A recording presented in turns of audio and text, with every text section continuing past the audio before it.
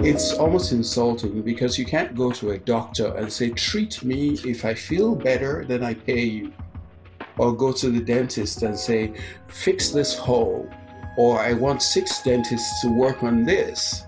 And whoever does a good job, I pay them.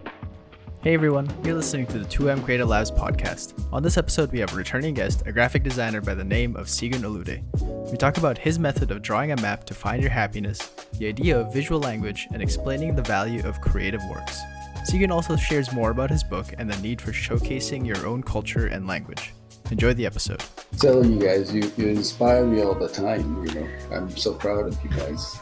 Oh. Some days I feel like a dad or something, or an uncle. Oh, thank you. I guess just to kind of get started, maybe if we can just have you introduce yourself to the audience, let us know who you are and what you do. I'm Segun Olude. For those who haven't met me before or know of me, I'm a graphic designer. That's what I do, and I've done that since I was 17. I was counting, because when you're locked down, you have nothing to do but count, right?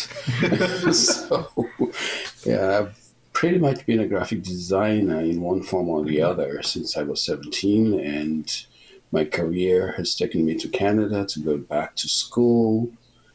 I became a professional graphic designer in Canada, and then a few years ago, I've done this a couple of times, went for my master's in graphic design. Even during that time, I was still doing my teaching. And of course, I was teaching graphic design. So now I work for an international NGO with an area of responsibility that spans several countries, which is good. It keeps me busy and, occupied. So good That's to be awesome. here. That's so cool. Yes. Well, we figured that last time when you were on the podcast that Juan was the one asking you questions, but I've actually known you longer, so I figured I should ask questions. This is great. Very good. Okay. So one time at a coffee shop, you were asking me what my interests were in life, and you started drawing out a map on your iPad, and then you showed me, and it ended up being my name and then all the interests and then all the things that you thought that I could potentially do. I think your statement was that in order to be happy, I should do something that has all of those subjects. Anyway, what was your thinking behind that idea? Well, sometimes in hindsight, we learn a lot about ourselves. I was working on a project, actually, it's one of the first projects I worked on in Canada with Professor McMaster at Brandon University within weeks of arriving in Canada. And he was working on this new concept at that time called mind mapping. And he was interested in seeing how I, as an artist, would interpret stories and information. So he would give me a film to watch, and I'll watch the film and then summarize it in a mind map and basically just get, the gist of it down. And that system worked for taking notes and everything. So eventually one day, I was sitting in a hotel. This was one of those sleepless nights, jet lagged. I went downstairs into the lobby, and there were only two people in the lobby, and this was in Nigeria. There was a young girl and the supervisor. They were just chatting away. So I joined them at the counter, and we started talking. Turns out that the younger girl didn't know what she wanted to be in life. So I thought, this is very interesting because I've used the mind map for problem solving before. So I said, come on over, let's sit down. So we sat down. I said, what's your name? So she told me, what are your interests? So we did this exercise through the night. And by the time we were done, she was like, I know exactly who I am, what I'm going to be. I'm like, wow, this works. So I tried it on myself, tried it on other people. And since then, I've just basically used that system to help people gets to know themselves better in one, like you see everything in one space. Instead of writing notes that are several pages, everything is related to each other. And what it's done for me over the years is give me an insight into how to manage time and relationships so that we can get where we're going in life very quickly. Now, I wish I knew that when I was much younger. So that was it, So I basically tried the same thing with you. Interesting. Yes, I remember that map being overwhelming because the ideas were very distant from each other. It wasn't all just creative. That's and how do you find it today, now that you think back? It's still overwhelming. But you see, from the time that I first met you to now, I see you having hit several buttons on those, like on that map. Right. Yes, this is true. Well, this idea is actually what I was going to also ask you. Why did you switch from being a designer to a teacher? See, I got very good at the craft, I would say, that there was a yearning inside to say, oh, if I had the opportunity to teach somebody, this is how I would teach them, the way that I would have wanted somebody to teach me. Simple terms, analogies, and so on and so forth. Because some of the concepts in design are a little bit difficult to grasp if you're young and you're new at it. So over the years, just working away, I've been simplifying things in my head. So when the opportunity came up at the University of Manitoba to actually do some teaching, I was so excited. I mean, I sat down one whole weekend, drew up the framework for a syllabus, breaking it down to exactly the way that I wanted somebody to have taught me all these things that took me years to understand. Of course, they did their best. It's not that I didn't learn anything, but it was a bit more difficult for me to understand all those concepts. Probably because of culture, probably because of the way I think.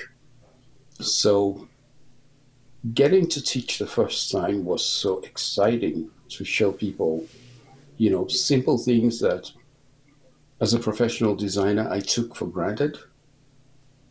And to see people coming into school not knowing those things, I would stop myself sometimes and go, oh, I'm taking it for granted that everybody knew this. So it really helped me to, develop an interest in teaching.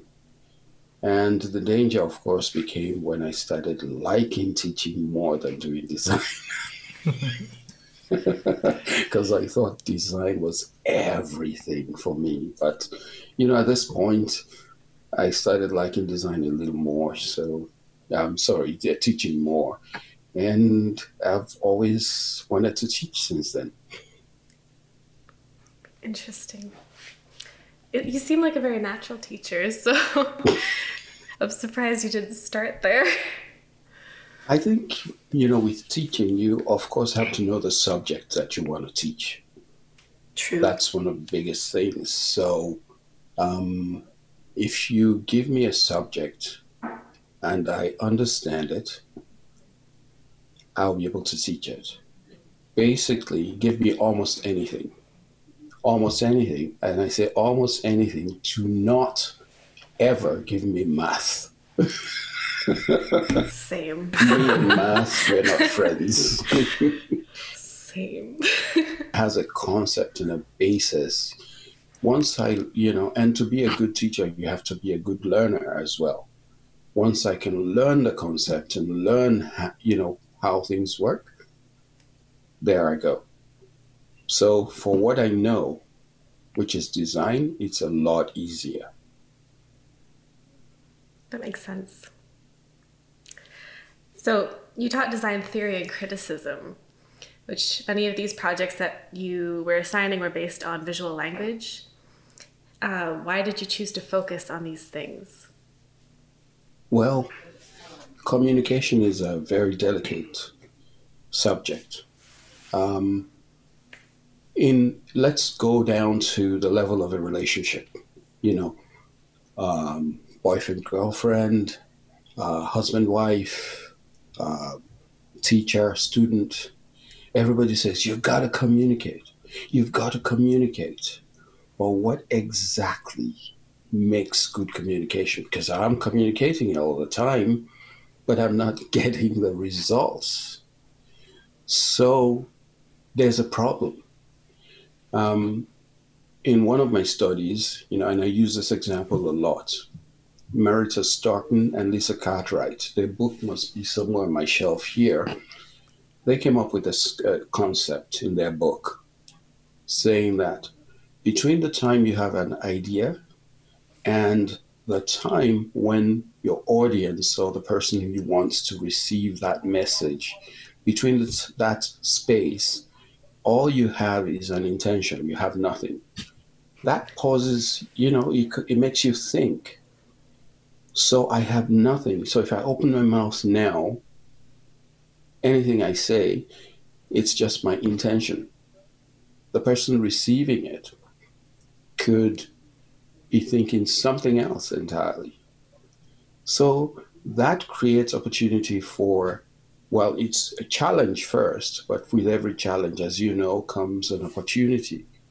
So every obstacle, if you see them as pieces of rocks across a stream, they could also be stepping stones, depending on what you want to do. So you have all these pieces of rock across, that's blocking your communication, your flow, but they could also be stepping stones, depending on the direction you're going. So when we apply that concept to visual language, then we start to learn what the basics of communication are, how we can use the obstacles as opportunities to communicate effectively. When you do it enough, it becomes almost second nature. But to understand what those problems could be and how to overcome those problems is what makes me use those examples in my classes. For instance, long before we started talking about the issue of gender neutral bathrooms, as soon as that idea came out, I started giving assignments in it, not just because I wanted to make it difficult for students, but I also wanted to learn. So with all those opportunities, trying to solve the problem, how do we communicate these ideas visually in any language? Of course, when you say communicate in any language, it's to strip the writing out of a communication and go with images or pictures. Today we call them icons, pictograms, and so on and so forth. So there are all these concepts. It's very hard to talk about it all in one interview, but that's why I like using examples that challenge not just the student, but also the teacher. Because if you're not learning anything, you're not teaching well. That's fair. I remember one of the assignments was to change the color on a logo and have a rationale for why the color changes the meaning of that logo. And that was a very interesting class because someone turned the Starbucks logo yellow and it took on a whole different meaning, and that was an in-depth conversation on color theory. It does, because color is information. Color is not just something you choose because you like it or not. It has to have a meaning. So changing the Starbucks logo from green to a yellow, for instance, does two things. Number one, it challenges our natural observation and acceptance of Starbucks being a green logo. And you go, what? Wait a minute, why?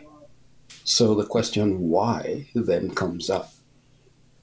And then we have to resolve that. Could there have been a better color for the Starbucks logo than what they chose? And what would that color be? So it's up to us as designers to always question things that are existing to see if there's another opportunity there for us, to communicate better. And is yellow universally accepted as what the designer meant? Right. That could be another challenge. Yes. I think the main argument was that the yellow that was chosen was highlighter yellow. And so something about cheapness versus the prestige of dark green. Exactly. Yes.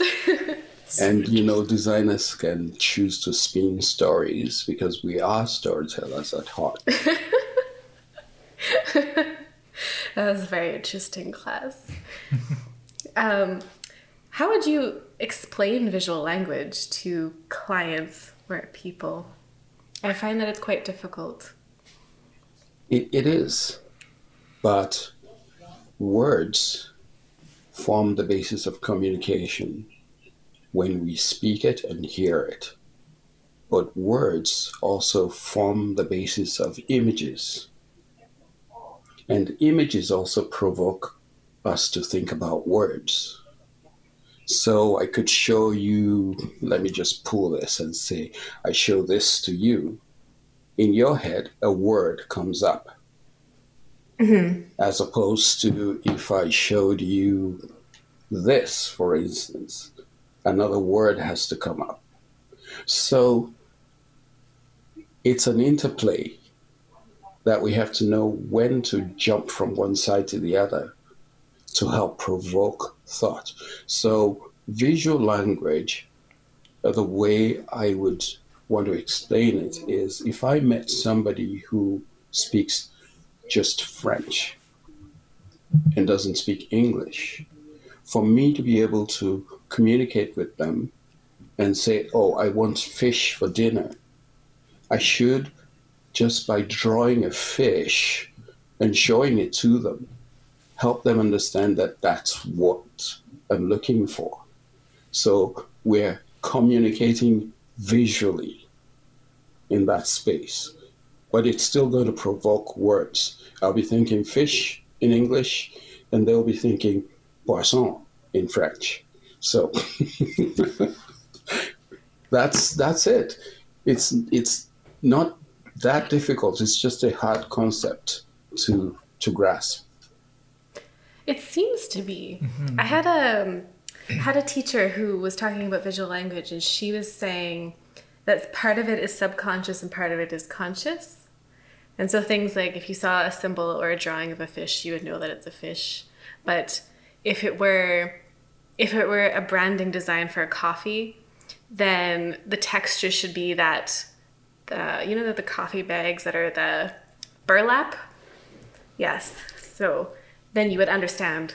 Yeah, my challenge, of course, would be what happens if that person never saw coffee seeds before or the burlap. Yes. So it ups the ante a little bit. Yep.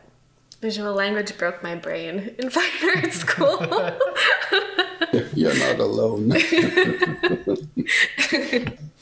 It's just so interesting because I don't know if it's thought about that much outside of designers or artists. I do believe that just as we teach math and arithmetic and all those simple subjects, English, basic English and so on, we should be teaching basic visual language at probably primary school level. Right. Because when you get into your higher classes, you should be able to use them as part of your education. And not everybody will go to design school. But when you become a CEO, that language should be part of your vocabulary. That things don't become a challenge. You should be able to communicate with designers and, accountants and so on using the same visual language that we all commonly accept as 1+1 is 2, like we do in math. Mm-hmm. So that's part of the, challenge. And I've reread my visual language books over and over. Design literacy is one of them. Yes. Yeah. So I think it should be taught at an early age for certain. I would agree. Mm-hmm. It's remarkable because even conversations that I've had with clients, for example, grass is green, and we understand grass to be green, but they wanted it to be blue, which was very strange. And so that had to be a conversation about the shape of grass is very similar to the shapes of waves. Yes. Yes. One of the logos that actually comes to mind right now as we're talking is the green carrot. Yes. Ooh. Yes. The first time I saw it, I was like, what? Of course. Because they changed the color of the carrot and the green and swapped them. So it causes you to stop and take another look. Mm-hmm. I think that was effective. I think so. Well, just like Target's red. Of course it's red. Yes. Okay, the last project from that design class was to build a portfolio using a breakdown of different projects throughout that term. And it used the outline of, I think it was outline and strategy and solution. Why was that the format that you wanted? So when you get into the market, what they're looking for is very different from what we perceive from our student eyes and the teacher eyes. The designer out there or the person interviewing you were looking for what the problem was and what your strategy was. And then, of course, they're looking at your solution. So it's always a good idea for the student to say, this is the brief. We were asked to do such and such, and this is how I went about it, and this is the solution that I have. Those three components, at least, should be part of every thing you show in your portfolio. Otherwise, it's just another design on paper. I mean, I could pull something from my portfolio and say, and you look at it and go, wow, that looks good, but what is it for?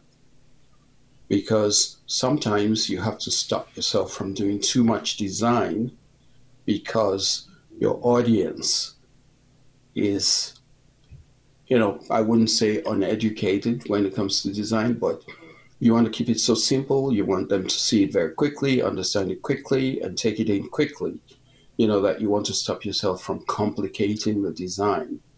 But then there are other areas where you want to actually put a lot into it and create some complex ideas. So that needs to be explained in your portfolio. I've always wished that fine artists would do that at any art openings. Yes. You see, that's the difference between design and art. I think with art, I could wake up this morning and say, I'm inspired to do a painting. I really don't care whether you understand it or not, because this is coming from me onto that canvas. And some people will get it, some won't. And everybody can interpret it however they want. And that's part of that matrix of the original idea and how it's perceived. Right. It's a negotiation in there.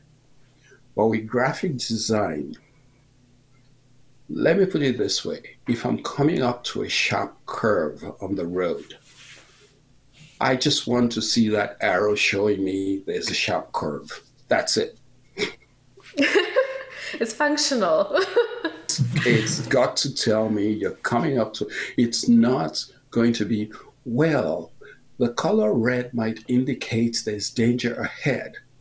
And this line tells me that there could be some dual possibilities. No.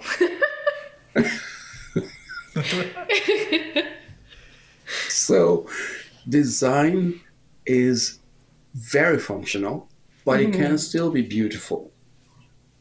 Right. So that's the struggle sometimes. Absolutely. I just thought it was interesting because of all the portfolios, not that there were very many that we were told to make in art school, but of all the portfolios, you were the only one that gave an outline for how that should actually be formatted. Sometimes it's helpful to give that kind of instruction to help the student, get things in order instead of leaving it loose.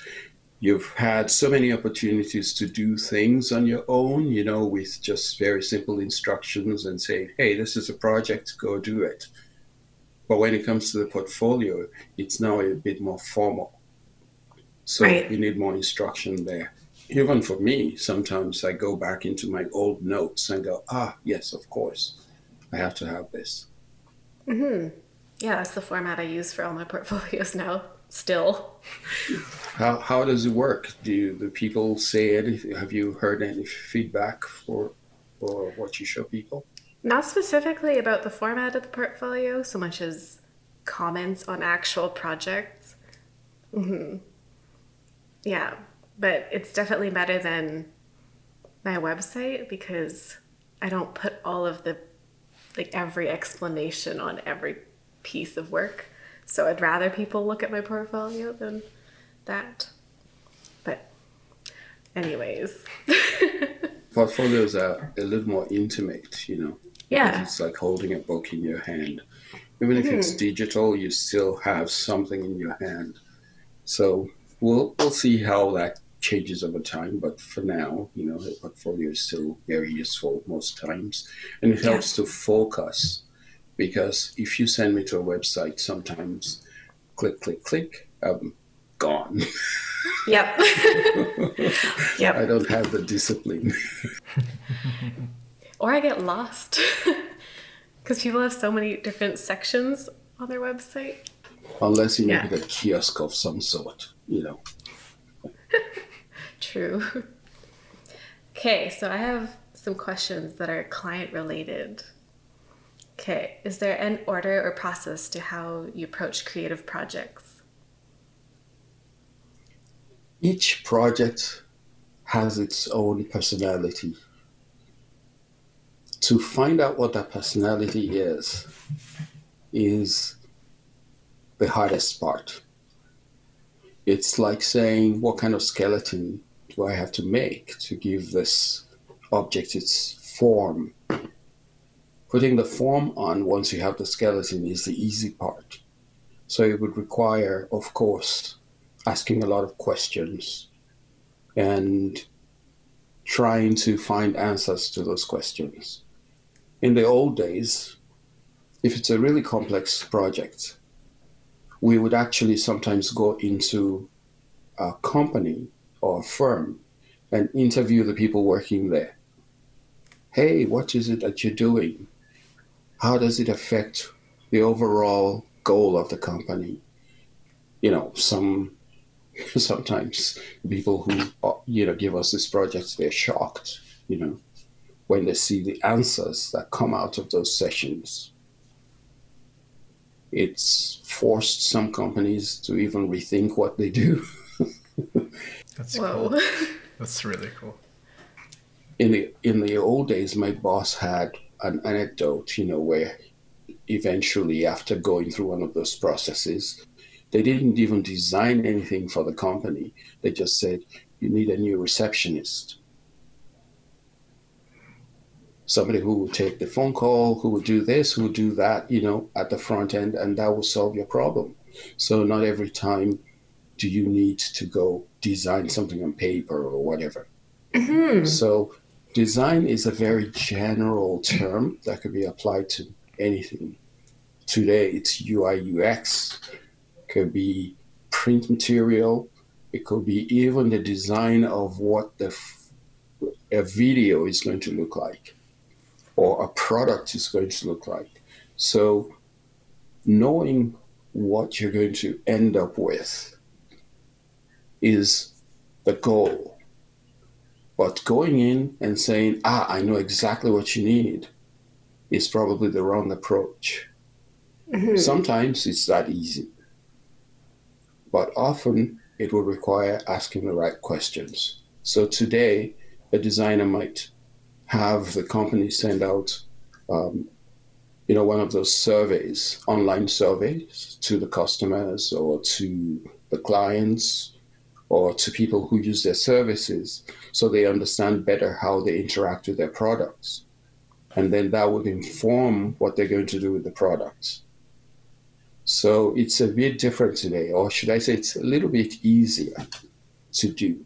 But you always have to ask those questions and then attempt to answer them in the final rollout of the design. And the process also has changed today.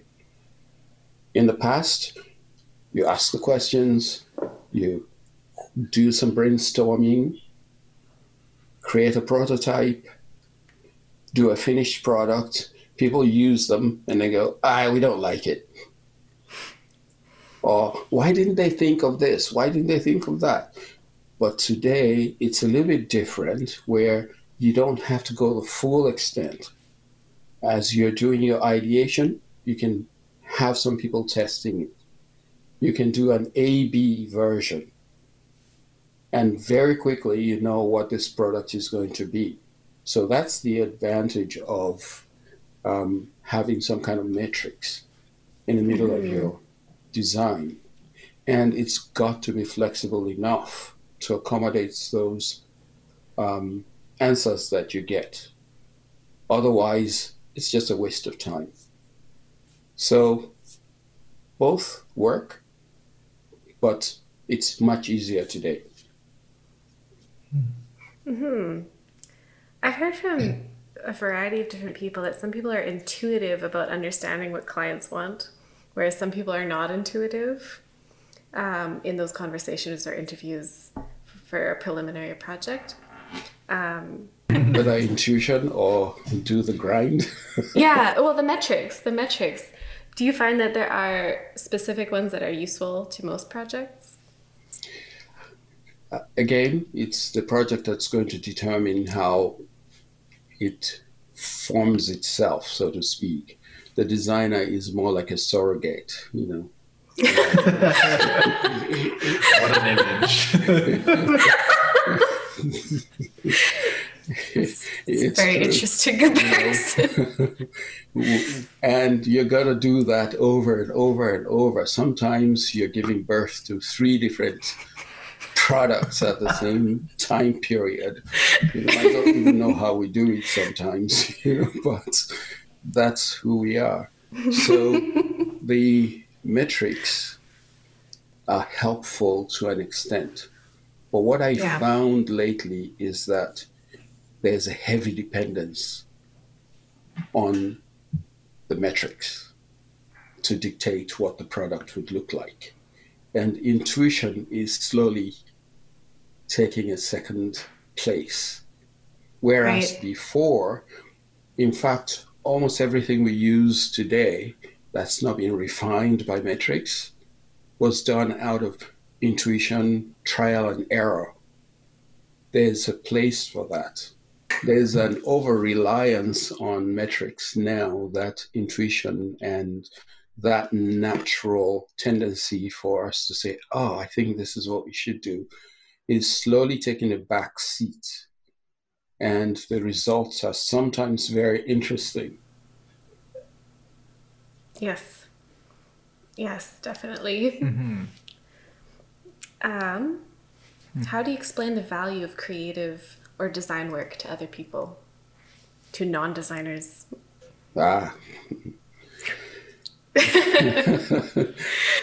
That's how I feel. Exactly. So this is one of the biggest problems with, let's say, creativity generally. I have to acknowledge first that everybody is creative and we do creative things. No, naturally we have to accept that. So why would you, Serena, charge me for your creativity. Right. So it's a problem in the heads of people generally. So here's where the problem starts.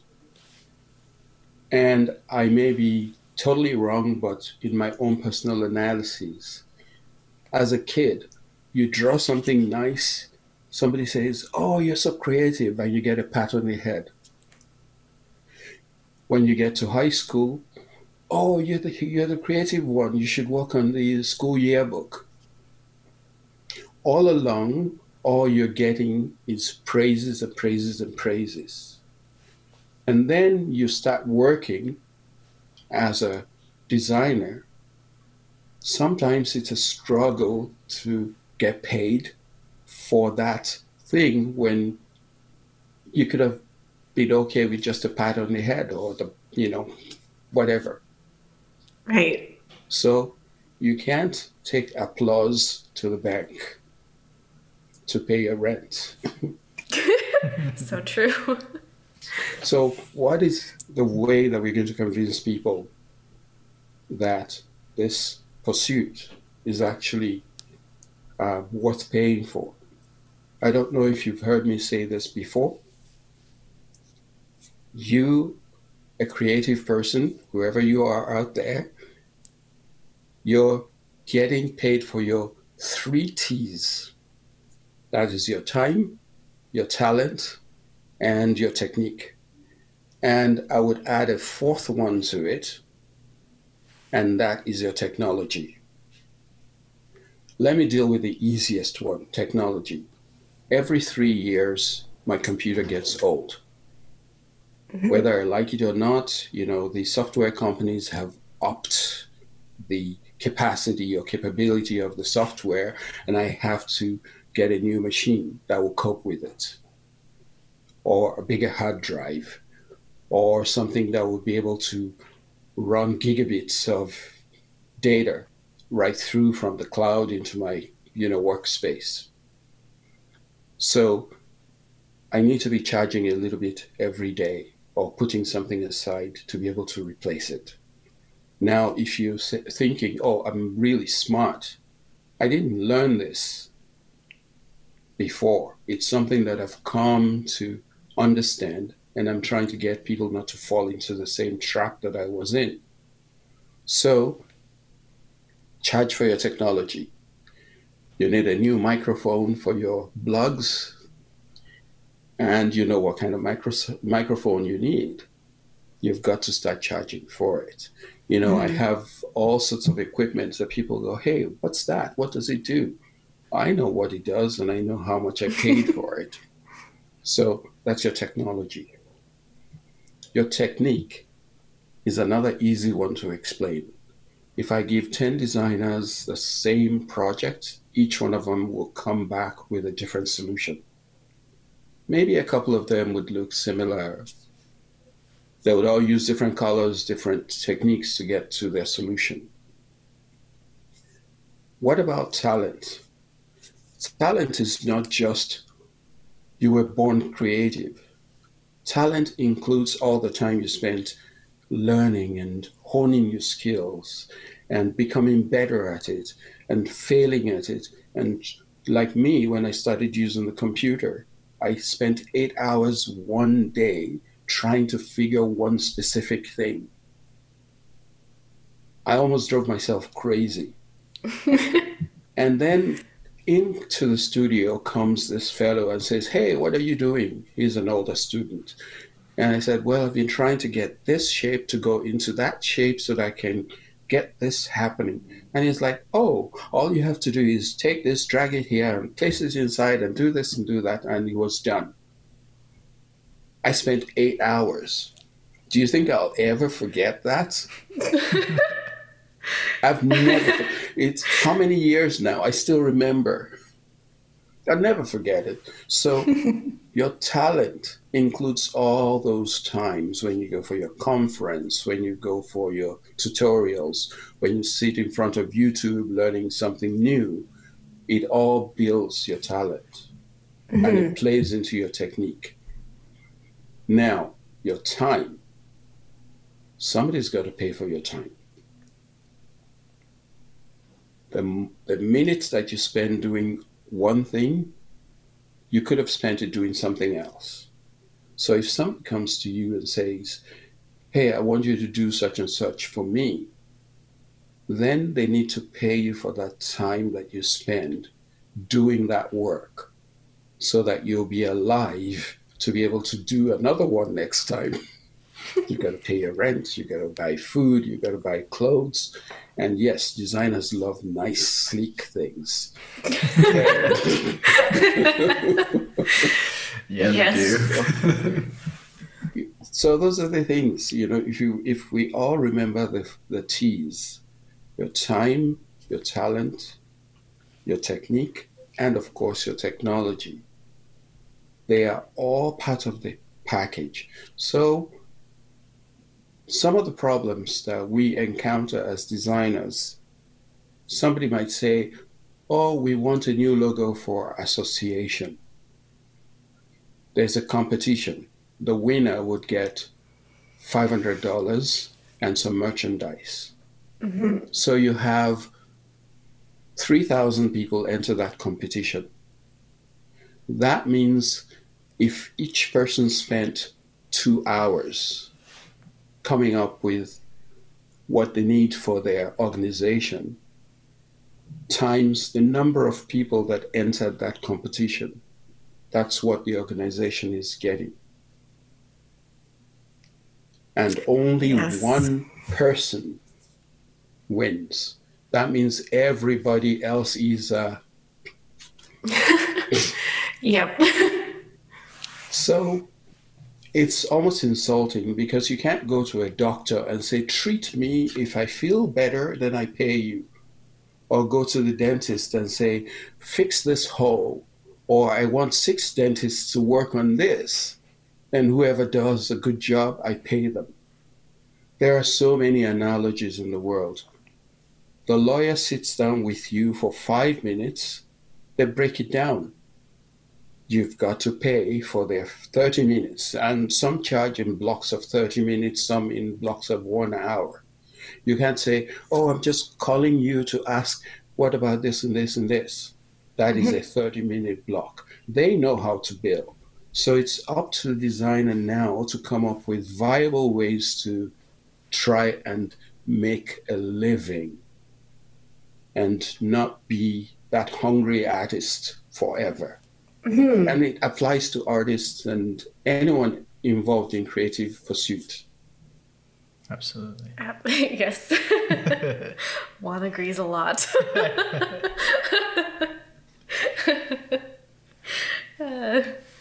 Yeah, I find it quite difficult to explain value to people who are set on the fact that it's not worth that much.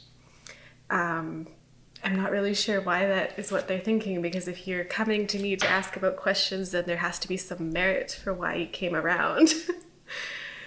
It's because today it's more of a challenge, I think. Mm-hmm. There are websites that offer services for $5, what you want to charge $50 for.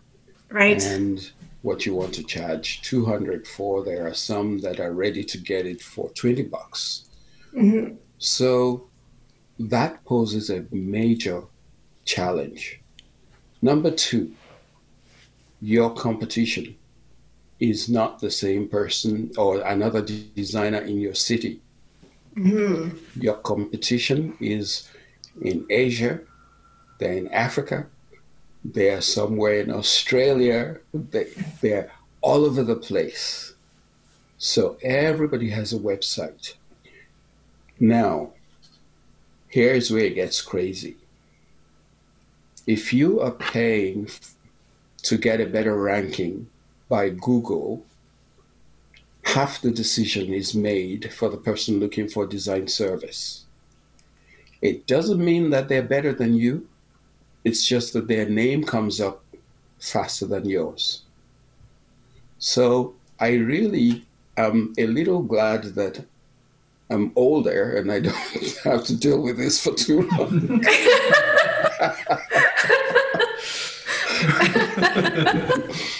That's so real. I'll be praying for all the young people. So Google and other search engines actually play a role in deciding what's good for not just the designer, actually, for anybody who's trying to do business. So those who pay more are listed higher and perceived as better when the work they do might be nonsense. Yep. It's very interesting. It's challenging. So somebody could say, oh yeah, there's another designer that comes up higher and the thing, and they only charge such and such. Yes. But when you find out later that they charge very low going in, and then they start adding and adding and adding and adding to the cost, usually the client gets wise at some point. Right. Yes. Yeah. Very interesting. I was going to give an example, but it's probably way too specific for a podcast.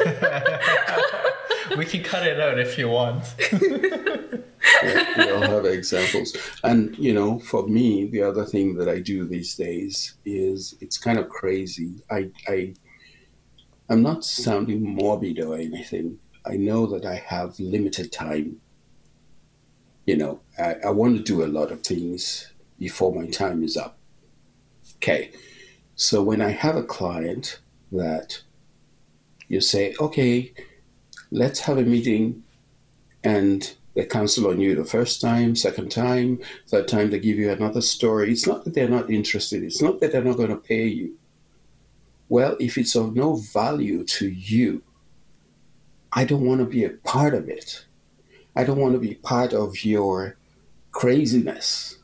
When there are other people that don't have any money, don't have any means, that have something and they have a place to go. I'd rather, just work with those people and do a lot in my life than sit with somebody's craziness of not knowing or not putting the time into what they want to do or be. I don't even know how to explain that yet, but I'm sure I'll come up with some explanation. I think that makes sense, because there's many clients who... worth? Right, yes.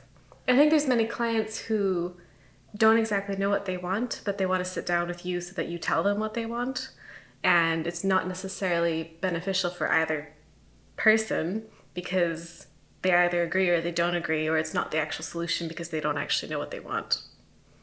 If that makes any sense. It does. And, it's actually understandable to a certain point. But every business person or everyone who has a new product to put out need to understand that it's not about them. It's about the people they want to serve. Absolutely.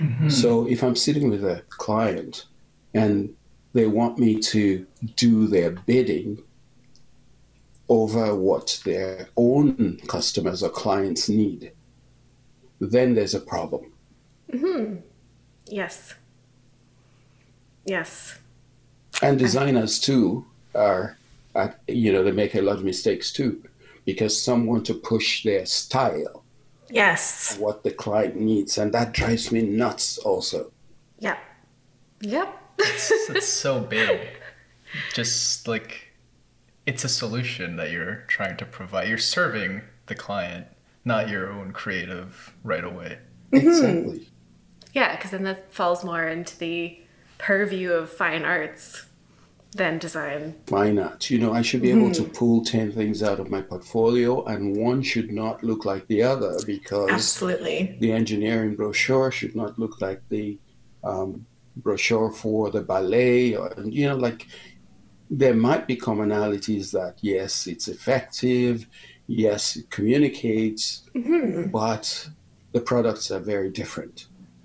Yes. Everything does not have to look mechanical or, you know what I mean anyway. Absolutely. Actually, you have a lot of comments about similar things for videographers. Yeah, back to like the idea of pushing your own style versus what your client is looking for, we're so sometimes very passionate about what we do, and we obviously want to create work that we're excited about, but when we miss the mark of what the reason for making that piece is, then obviously somebody's not going to be happy with it, and it's usually the client that says, this isn't what I was looking for, or it's not solving the problem that I was trying to fix by hiring you, kind of thing. Well, and even the audience. Mm-hmm. Yes, and that's part of this problem of the original idea and the reception, the creation and the audience. You know, who is this meant for? If the designer is one of the problems in that space, that is a terrible thing. The designer, you know, let me give you one example very quickly. Okay. So if the product that I'm trying to showcase already exists, let's say I want to sell this. I use the word sell. I want to promote this. It's already existing. So why should I muck it up? Just show it to me already and get out of the way. Use a photo, use a video, show me this product. Tell me what it does. That's it, done.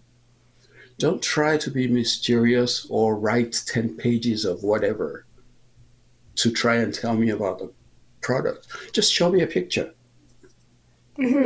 Show me call outs. This is a microphone. It will do dual streams. The video is high def quality. You know, like tell me these things. It will take USB. It will take, just tell me what it does. It has battery backup. Yes. That's all I need to know. But show me the photo. Tell me the size so I know it fits in my little pouch. And that's it. But sometimes the designer will try to be clever and do all these things. And, you know, they might get a writer who complicates it by writing, you know, lots of copy, when all you need is, this is the product. It records, you know, HD video. You can fit it in your pocket. You can take it anywhere. It has battery backup. It has powerful microphone that will pick up two voices, you know, you, the interviewer, and the person you're interviewing. You know, just tell us. Be done with it. So the designer has to really be very disciplined and say, at the expense of my own bright idea, I'm going to pare it down and give the audience what it's going to communicate very quickly, and save your brilliant idea for something else, you know, like a poster competition that you're going to go do, whatever. Encourage that. Because like you said, it falls almost in the realm of art when you start imposing your own style on it. Yeah. Then the focus isn't the problem solving. It's changed. Yes. You're not serving, you're serving yourself first, exactly. Yes. Yeah. That's not the purpose of design.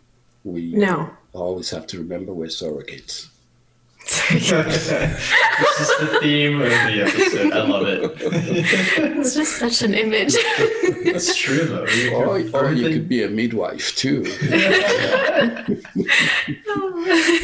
Tell the clients to push. Some could have used that. True. My last question is actually about your book.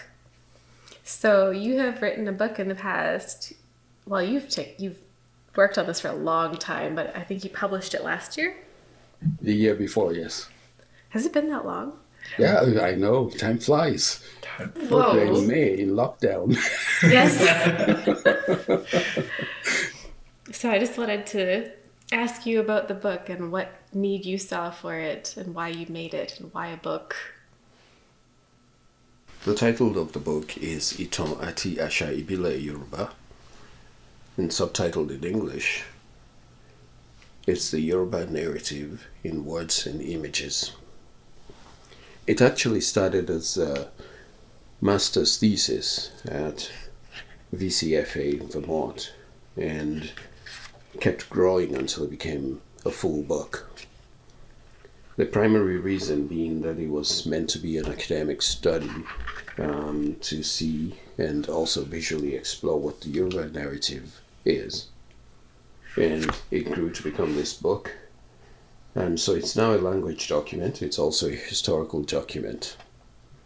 Inside the book, I looked at the periods between birth and death for Yoruba, as told in their stories and in the language.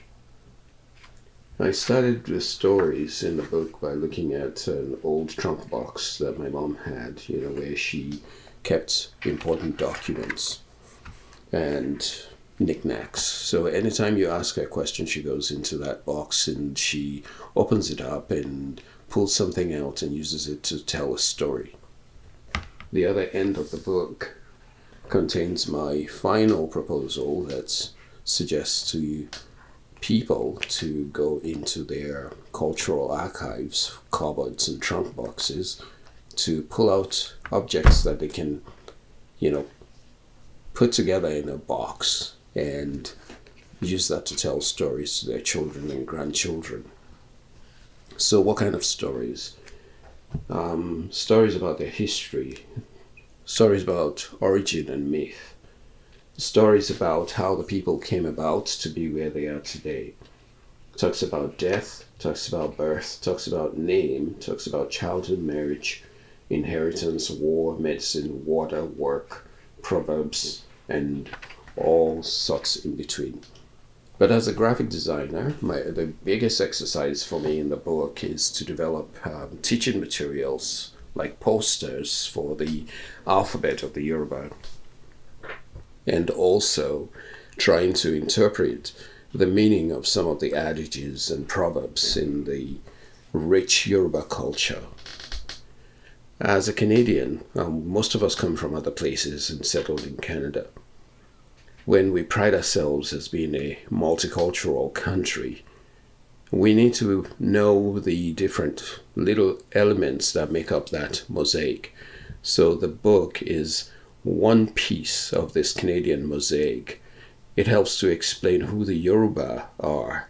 And when they come to Canada to come and settle, it's important that we know who they are, what they believe, and how they live, so that we can all work together nicely on the same cultural mosaic or multicultural mosaic called Canada.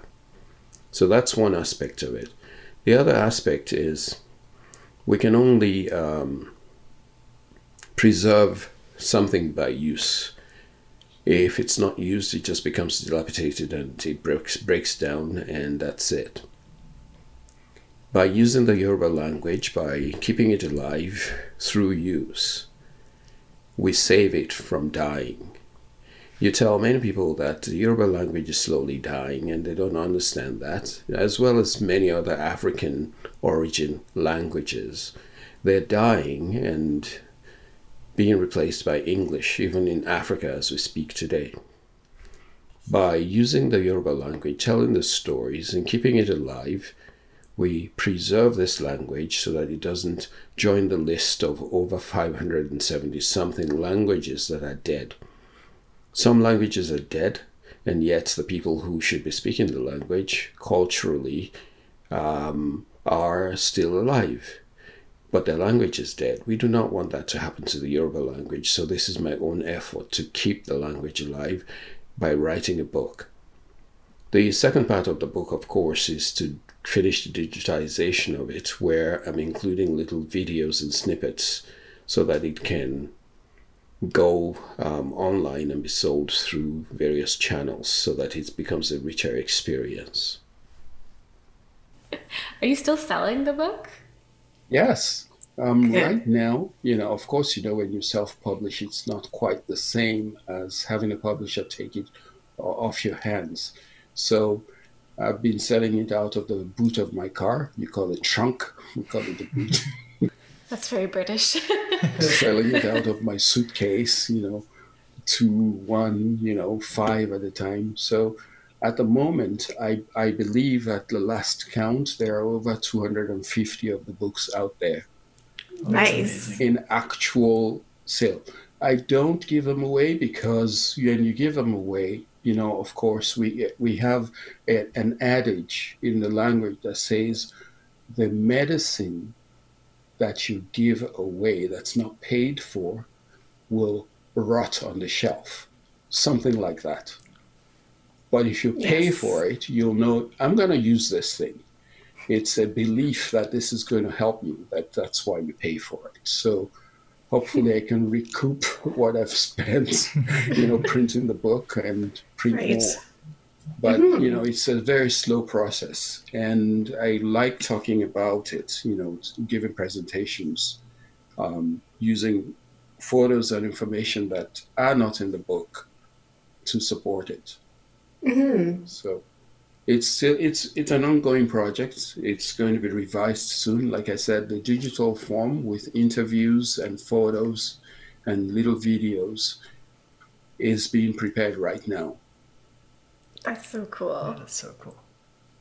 I really encourage everyone to do this. And if any of your listeners need to consult, I'll do that. I need to help them. How do you start? Where do you start from?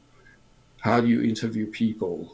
Who do you talk to? And you can actually be instrumental in getting people on this kind of projects because it's vital at this time when all sorts of narratives are out there and people are just, saying so many untruths.